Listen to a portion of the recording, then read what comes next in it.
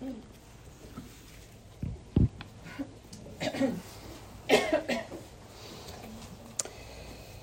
there in Luke chapter 18, we will consider this morning verses 31 through 34. Let us stand for the reading of God's holy and inspired word.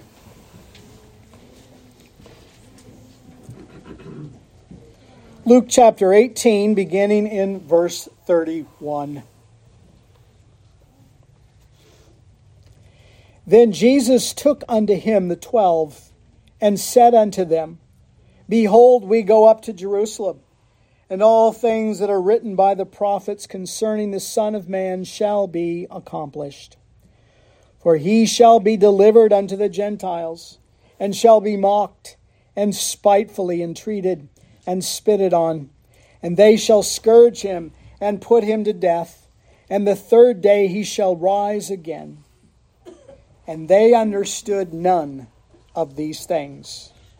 And this saying was hid from them, neither knew they the things which were spoken. And this is the word of the Lord. Let us pray. O Lord our God, as we come to thy word this morning, we would confess that oftentimes our ears are dull, our minds are sleepy, our eyes are droopy, and we would plead, O Lord, for thy mercies upon us, that we would be attentive to thy word. We ask that by the work of thy Spirit you would come and apply this word to the hearts of thy people. May the words of my mouth and the meditation of our hearts be acceptable in thy sight, O Lord, our strength and our Redeemer. Amen. Please be seated.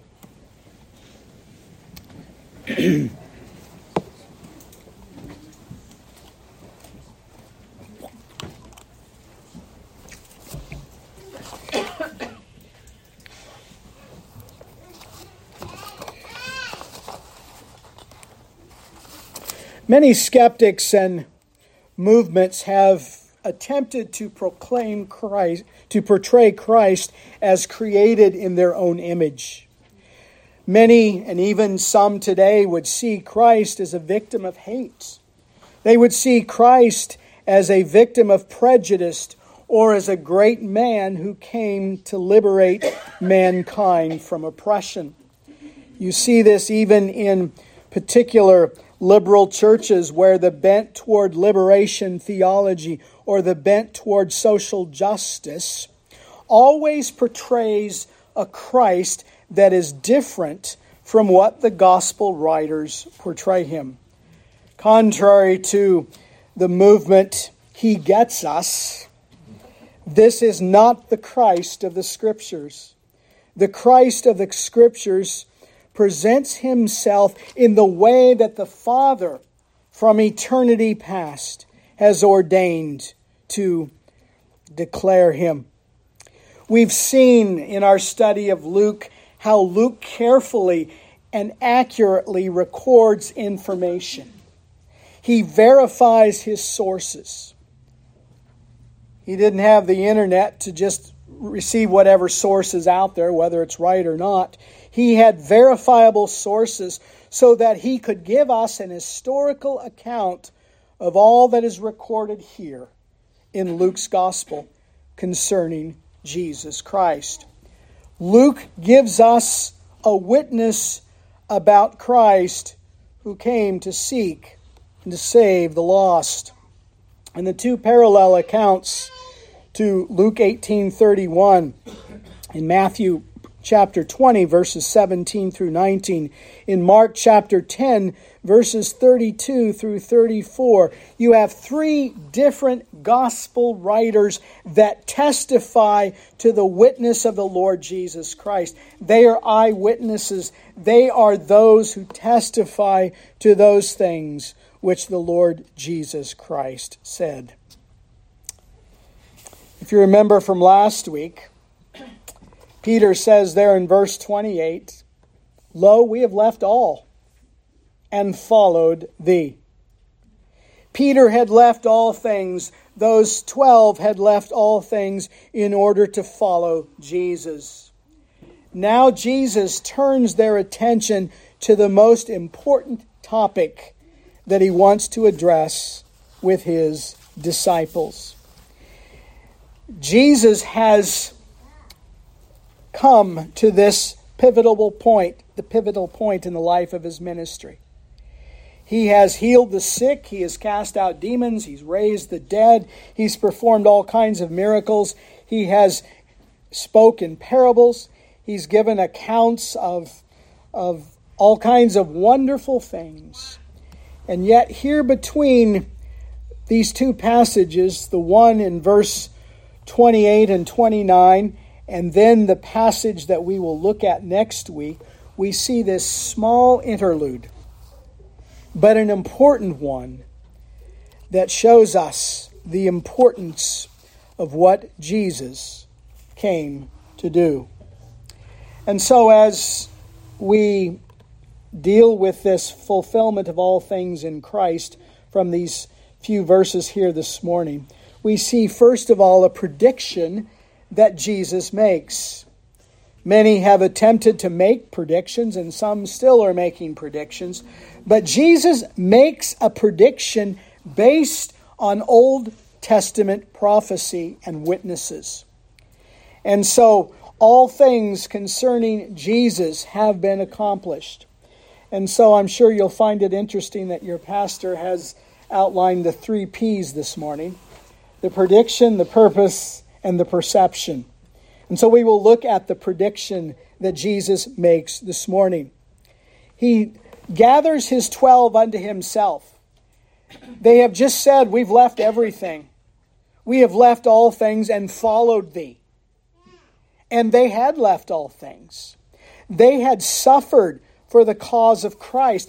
Jesus here is preparing them for the most important day in their life and ministry that will happen very soon.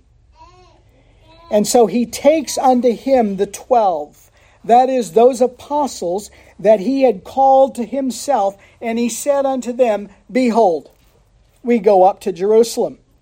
Remember, even in the Old Testament prophets, they use that word, behold. Behold, the virgin shall be with child. Behold, behold. And so when that word behold is used there, it's used to draw our attention to something very important.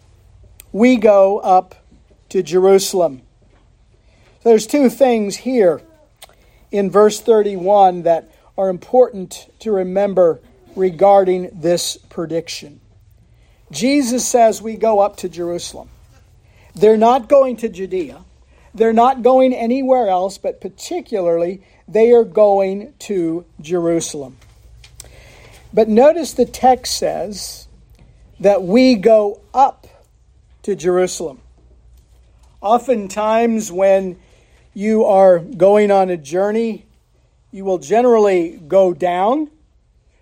But here the text tells us they're going up to Jerusalem. There's 2 reasons I think why this is the case. First of all, geographically, this is an incline. And so the disciples, as they advance with Jesus to Jerusalem, they're going up 3,400 feet in elevation.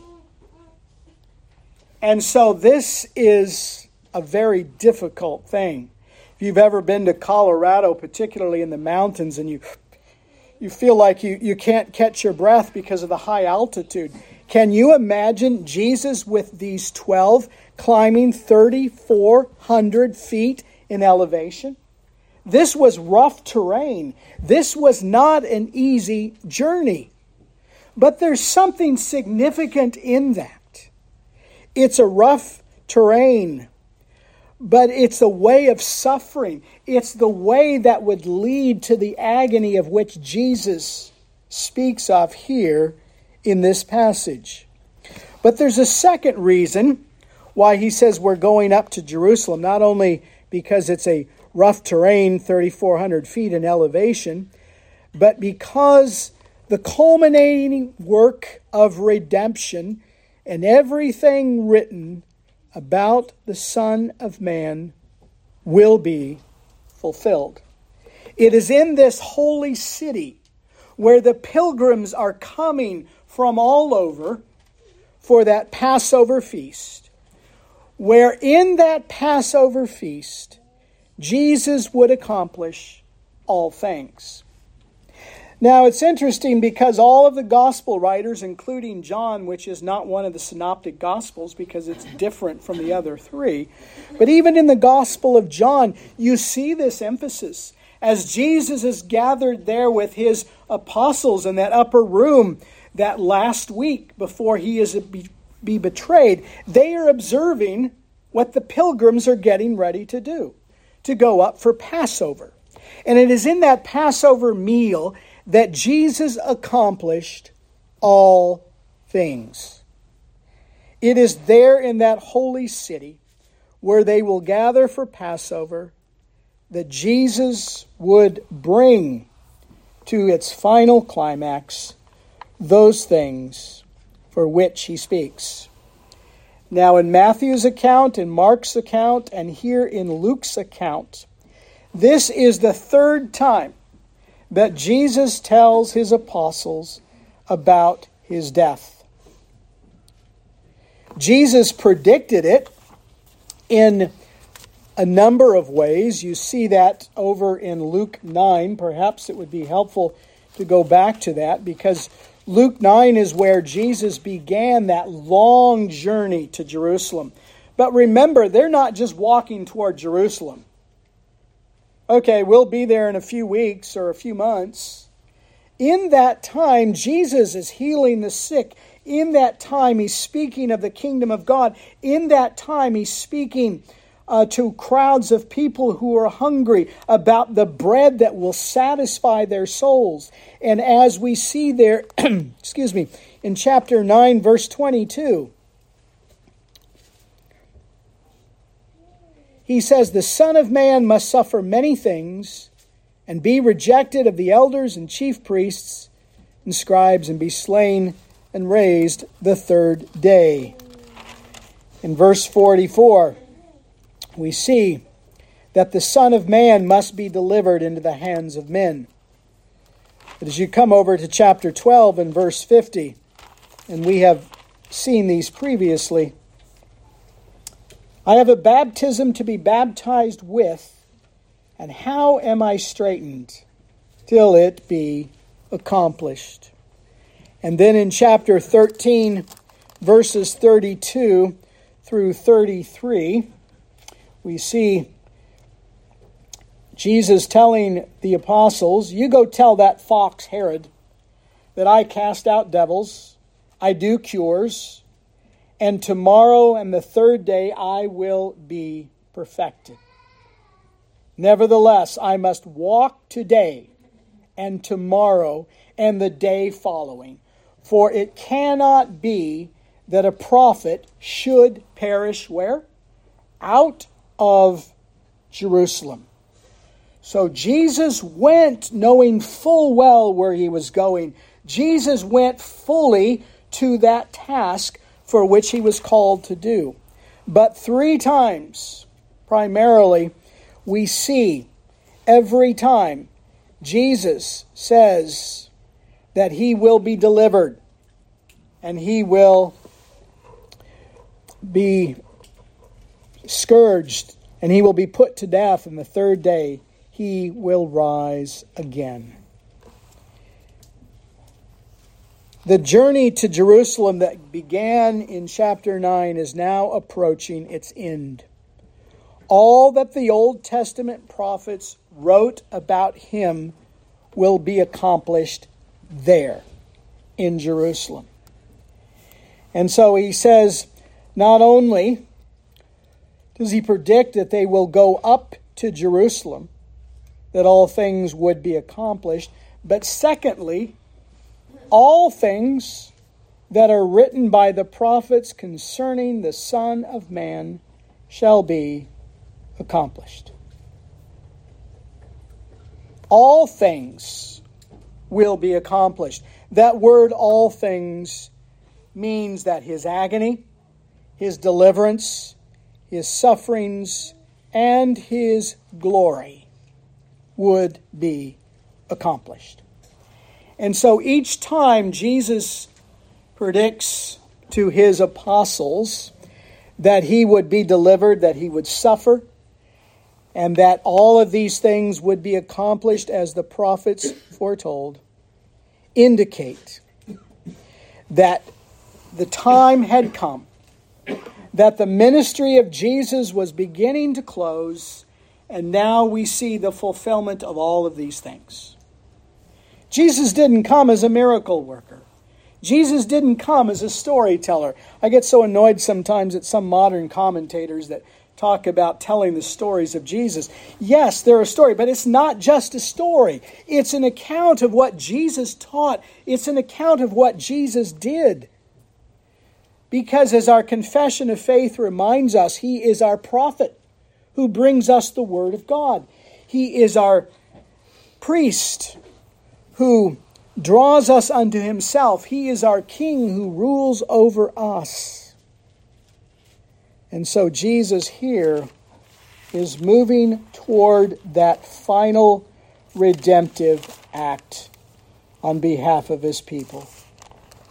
Jesus did come for more than just to satisfy the curiosity of men, but he came to draw sinners unto himself.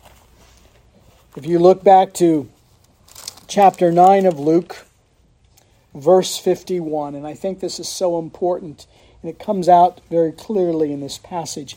It came to pass when the time was come that he should be received up, he steadfastly set his face to Jerusalem. He was moving toward the cross. We see as he's going up with his disciples to Jerusalem, that as he moves toward that final act, we see through the entirety of his life and his ministry, his resolute determination. It was prophesied to happen just as it said. We will go up to Jerusalem. All things written by the prophets. We'll see later at the end of Luke that all things written by the law, the prophets, and the writings speak of him. But here he says everything written by the prophets shall be accomplished. And so very clearly the Old Testament speaks through prophetic word of the prophecy and ministry of the Lord Jesus Christ. Oftentimes in the Lord's Supper, the psalm that we sing before the administration of the Lord's Supper is something taken from Psalm 22 or Psalm 16, one of those messianic psalms that speak of the Son of God accomplishing what the prophets testified. Isaiah chapter 53 is a very clear text that speaks of the Lord Jesus Christ and those things that speak of him. Christ accomplished his mission. His mission is the message of Scripture. The parables and the signs and wonders and the mighty acts of the Lord Jesus Christ are simply the credentials that the Son of Man has to verify his ministry. No man today has those credentials. Only the Lord Jesus Christ and his apostolic witnesses had that to testify to the fact that he indeed is the Son of Man. And here again in our passage, as we have seen before, Luke emphasizes the fact that the Lord Jesus Christ is the Son of Man. That as the Son of Man, he is fully divine. That he has power over life and death. He will have power over death itself, for the grave will not hold him. And so as the Son of Man, he accomplishes all that the Lord says concerning him. And so here we find that the Lord Jesus Christ speaks prophetically of those things that are to take place. all these things would accomplish what the writers of the Old Testament spoke. Notice the truthfulness of what Jesus speaks. Notice the accuracy of those messianic predictions. All of this was determined by God's foreknowledge and predestinating purpose. That God, in His providence, orchestrated all the events that will come. That He orchestrated all of those things that shall surely come to pass. And so we can trust the truthfulness of God's Word. We can believe that all that the Old Testament says about Christ is true. And so as we make that journey toward Jerusalem, we see that the Lord Jesus Christ had not only predicted that this would happen, but we see His purpose in all of this. And so as we come to our second point in verses 32 and 33, Jesus says His purpose in going to the city of Jerusalem is so that He might face the terrible intensities of His suffering.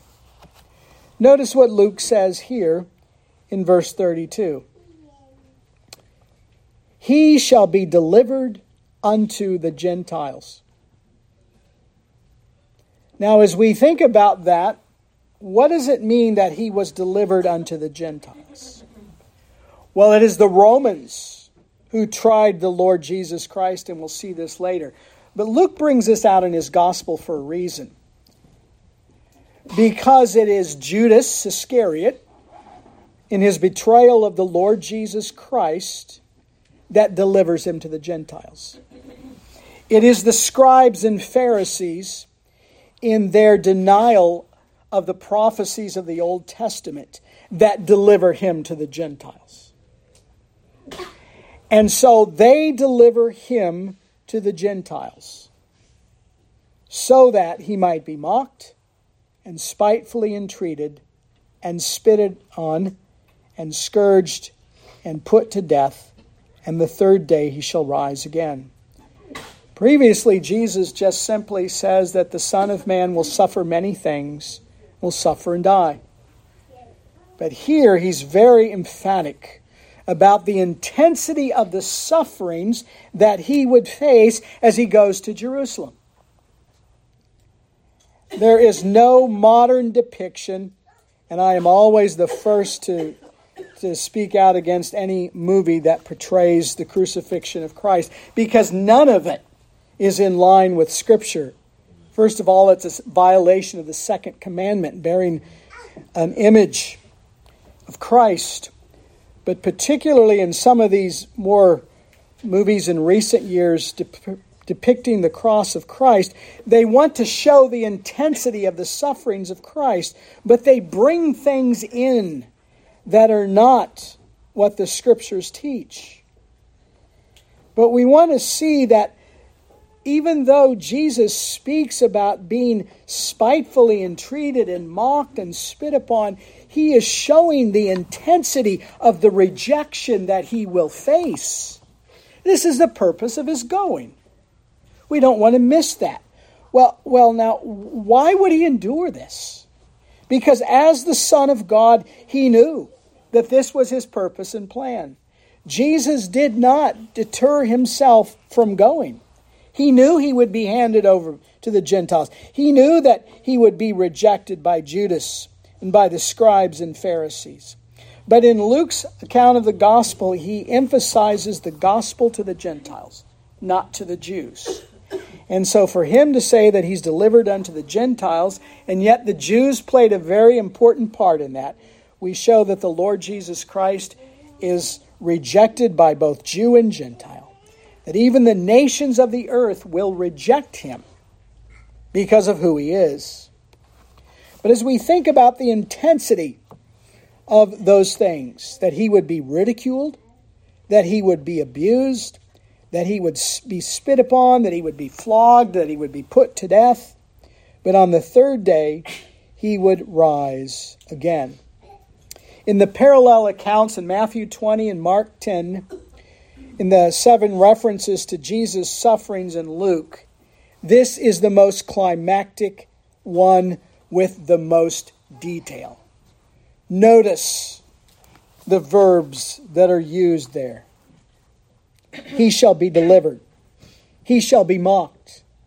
He shall be spitefully entreated. He shall be spit upon. They shall scourge him. They will put him to death. And when you think of the scourging that the Lord Jesus Christ received with the whip that most likely had pieces of stone tied to them, tearing into his flesh, the agony that he went through, how he was spitefully entreated and spit upon. Jesus is telling with great detail to his apostles. He's given testimony to this in sacred, holy Scripture. But we must never divorce these sufferings of which Luke speaks of in verses 32 and 33 from verse 31. These sufferings were predicted by Old Testament prophecy. These predictions indeed show that the Lord Jesus Christ would face agonizing suffering and death. If you turn over quickly to one of those prophecies in Isaiah chapter 50,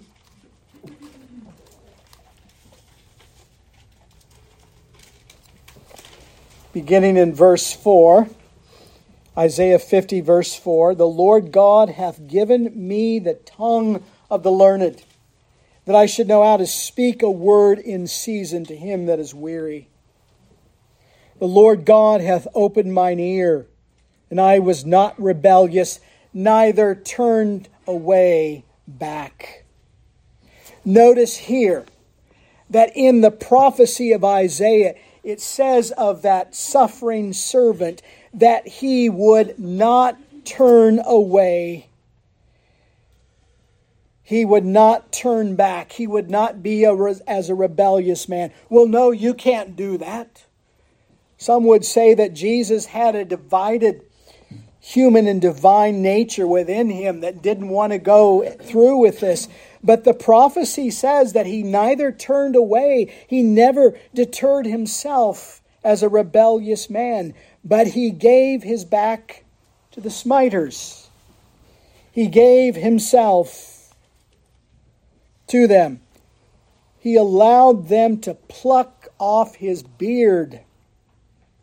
And I hid not my face from shame and spitting. I don't know about you, but the intensity of someone standing there, of course I'm Native American, so they wouldn't get much from my face, but to stand there and have someone literally pluck the hair off your face and to be spit upon and ridiculed is more than I could endure. And it was more than Jesus could endure, because remember, he is fully human in this experience. And yet, as one who is fully God, he was enabled to endure what you and I could not endure. And so here we have a wonderful prophecy in all of its detail, that Jesus set his face like flint, and he was not ashamed. Friends, that's wonderful consolation and comfort to us in our affliction, in our persecution, that Jesus never deterred himself. He was like flint and never was ashamed in that hour of betrayal. This is one of the servant psalms in Isaiah. Verse 42 and verse 1 is clear. Behold my servant, mine elect, in whom my soul delighteth. I've put my spirit upon him, and he will bring forth judgment to the Gentiles. He shall not cry, nor lift up, nor cause his voice to be heard in the street. He shall not fail or be discouraged, verse 4, Isaiah 42, till he have set judgment on the earth. And the isles will indeed be glad. Here it's clear that this servant, as a royal figure, as a king, will bring forth justice to the nations. Not the justice that we hear of today. Not this false kind of justice, but justice in the way of dealing with sin, in putting sin to death. And so he identifies as the servant of Israel. He is the one who gives himself for the people. We see in Isaiah chapter 52, but particularly in Isaiah chapter 53, one of the most clearest passages in the book of Isaiah, referring to the sufferings and the agony of the Lord Jesus Christ. When he says, Isaiah 53:4, surely he hath borne our griefs and carried our sorrows. Yet did we esteem him stricken, smitten by God, and afflicted. But he was wounded for our transgressions. He was bruised for what?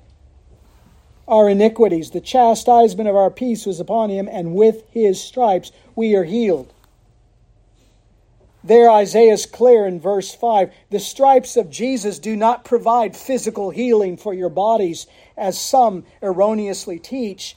The healing stripes of Jesus are to deal with the transgressions against the law of God, are to deal with the bruising of sin, so that God might bring peace to the soul who has turned away from him. The servant in verses 4 through 6 suffers as a substitute for sinners to bring them peace.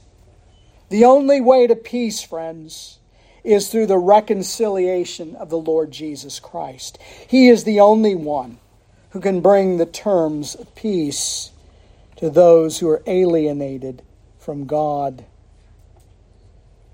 But then the passage speaks the fact that it pleased the Lord to bruise him.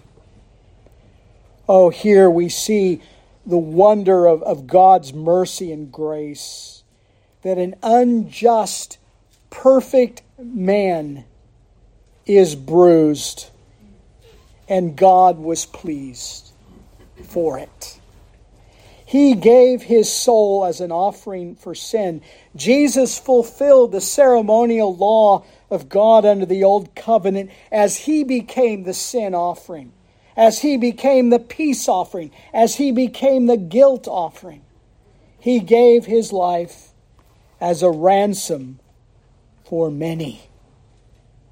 And it says, he would see the travail of his soul and shall be satisfied.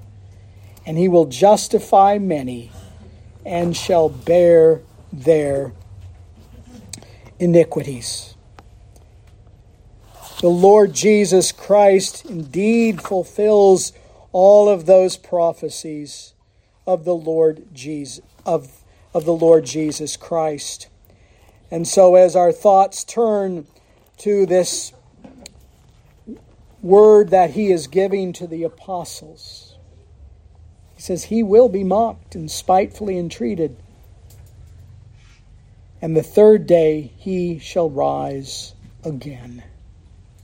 This is not a mere mortal man that endured this. This is the Son of God. This is the one who took on human flesh. Jesus, from the moment of his conception, speaks about accomplishing all things for the salvation of his people. And as Jesus rose again on the third day, he testifies to the fact that he is one who has conquered sin and death and the grave, and that he indeed fulfills all that the Scriptures say concerning him. Yes, it was predicted. It was his purpose to bear suffering on behalf of his people. Christ here with his apostles is preparing them for his work of humiliation. Not only is he preparing them for his work of humiliation, but he is assuring them of his victory. Because if Peter is right in his testimony, we have given up all things, we have left all things for the kingdom of God. They're going to face many trials and tribulations. But he assures them that he will be with them, that he will prepare them, but he assures them of the victory. Christ foresaw these things. Christ willingly went. And we see his human and divine nature at work. His human nature in the weakness of dying, his divine nature in being raised to life. Jesus contemplates the future. We see his suffering. We see the satisfaction of all that he accomplished. And we see the triumphal work of the Lord Jesus Christ as he faced death. But we come to the final point, and that is the perception. It is the perception of the disciples, or the 12, that Jesus focuses on here. As he said these things in great detail, they understood none of these things. Now, there's a couple reasons why they didn't understand what Jesus is saying. It's not that they didn't understand the words or the concepts, or that somehow they were just too dense to see it. But first of all, they did not understand it because in some sense they still had that view of Christ as somehow different from what he says. Even Peter, on that occasion when he says, some say that you're one of the prophets, some say you're a great teacher, but Jesus says, who do you say that I am? Peter says, you are the Christ, the Son of the living God. But yet even then, Peter did not fully understand. That's why Jesus, after he has trained them, has taught them what it is to be disciples and to follow him, then he begins to show them in more detail what Christ would fulfill and what his purpose would be. And they understood none of these things. They are still blind like many of us, still blind to the things of the kingdom. But there's a second reason, and Luke bears this out more clearly than Matthew and Mark. This saying was hid from them. Neither knew they the things that were spoken.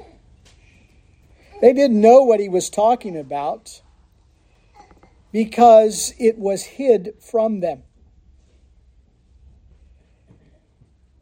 The Lord, in his providence, does not reveal to them all at once all that they needed to understand.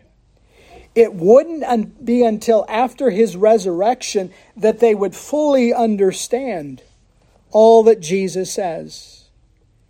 They could not fully comprehend it. It would be like trying to tell somebody everything all at once and their mind just can't absorb it. And Jesus didn't want their minds to be confused, and so he just gave them what they needed to know. It's not really hard to understand, but it was for them. Jesus spoke plainly. Perhaps they were wrapped up in their own weakness. Perhaps they, like many of us, are blind. But in Luke chapter 9, verses 43 through 45, it speaks of the fact that these things are concealed or hidden. Now it says that this saying was hid from them. But we see the blindness of the 12, and it is the blindness of the 12 that prepares us for this blind man in verses 35 through 43. The disciples were blind, but the nation has become blinded because of sin. And a man born blind testifies to the fact that only Christ can give us eyes to see. And that is the case here in our passage. That they were blind to the things of God, that they didn't fully see. And the question is this morning, even though you know all the things written in the Gospels, even though you know all the details, even though you know all the confessional questions concerning the humiliation and exaltation of Christ, do you really understand who He is? Because that calls us to action. That calls us to consider that Jesus is indeed the suffering servant. That He is the Son of God who has become man. And for us simply to just rest in our churchianity, for us just to simply rest in being comfortable with where we are spiritually, really doesn't answer the question. Because if Jesus is all that He says, then it's necessary for us to repent and to believe the gospel and to walk in obedience to His commands. That's what He's been doing with His disciples. Teaching them about prayer, teaching them about humility, teaching them about service, teaching them about suffering for the cause of Christ. Because as they will later find out, they will suffer for the cause of Christ. And so if we really understand who Jesus is, it means that when we face ridicule, when we face suffering, when we face agony because we are identified with Christ, then we will indeed be able to say with Peter, "We have left all and followed Thee." Have you left all and followed Christ? Do you see who this Christ is? That He indeed is the Son of God, who has taken on human flesh, that He might bear the sins of many. Close with that wonderful passage from Hebrews 10:7. Then said I, Lo, I have come in the volume of the book. It is written of me to do Thy will, O God. He is citing Psalm 40, verse 7 and 8, that speaks of Christ. That it is Christ who came to do the will of God perfectly.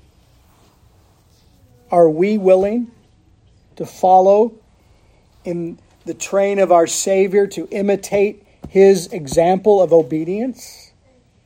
Are we willing to suffer all things for the cause of Christ?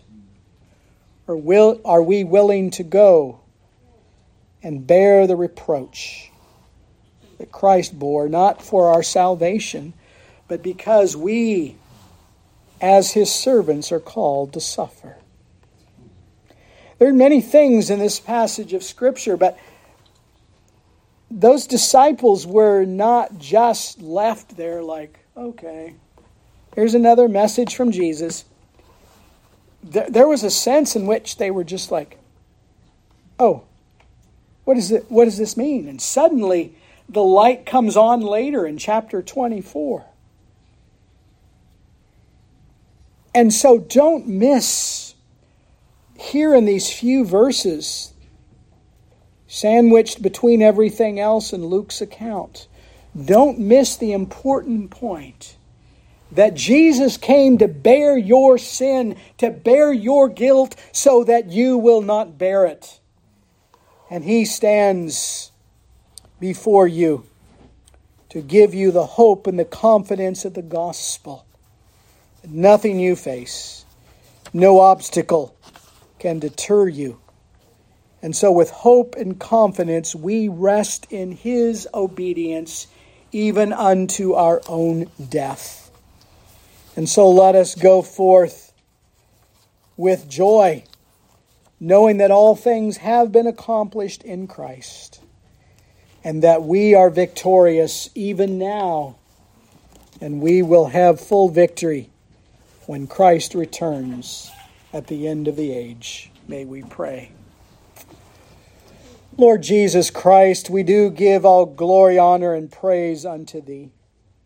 For You have indeed bore the humiliation of all that was done to You. But we also see Your exaltation as You were raised up from death.